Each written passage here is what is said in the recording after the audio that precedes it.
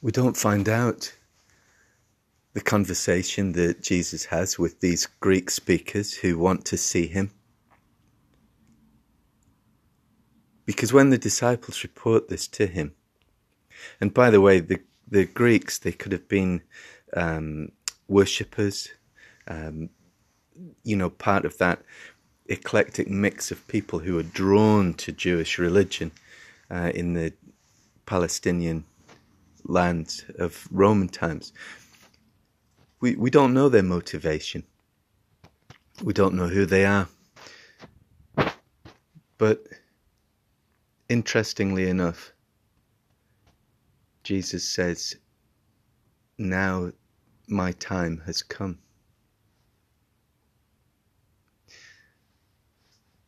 And if we think about Easter, there is an inexorable march, isn't there, from being out in the open, under the public accolades, people waving palm fronds, and the sense of celebration, that first meal in celebration of Lazarus's rising from the dead, or being raised from the dead. And now Jesus says, now my time has come. And his tone changes somewhat, because he says, my heart is troubled.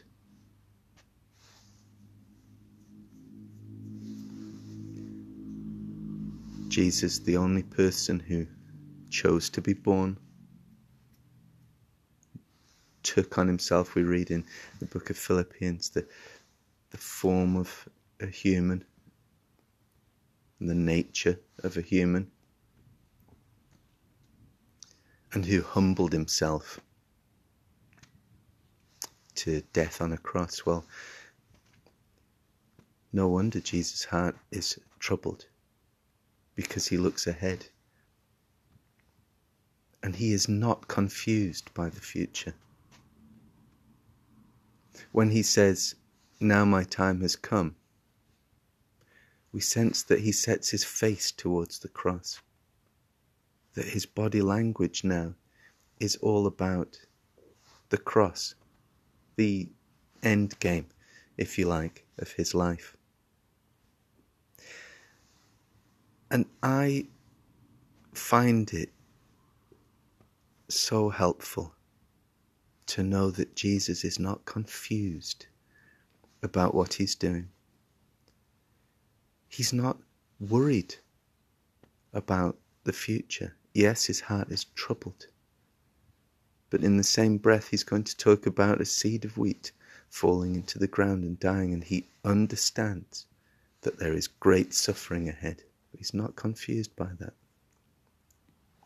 Jesus, a man on a mission, the God who came to earth to suffer what we suffer and more, is setting his face to do what he knows he must do.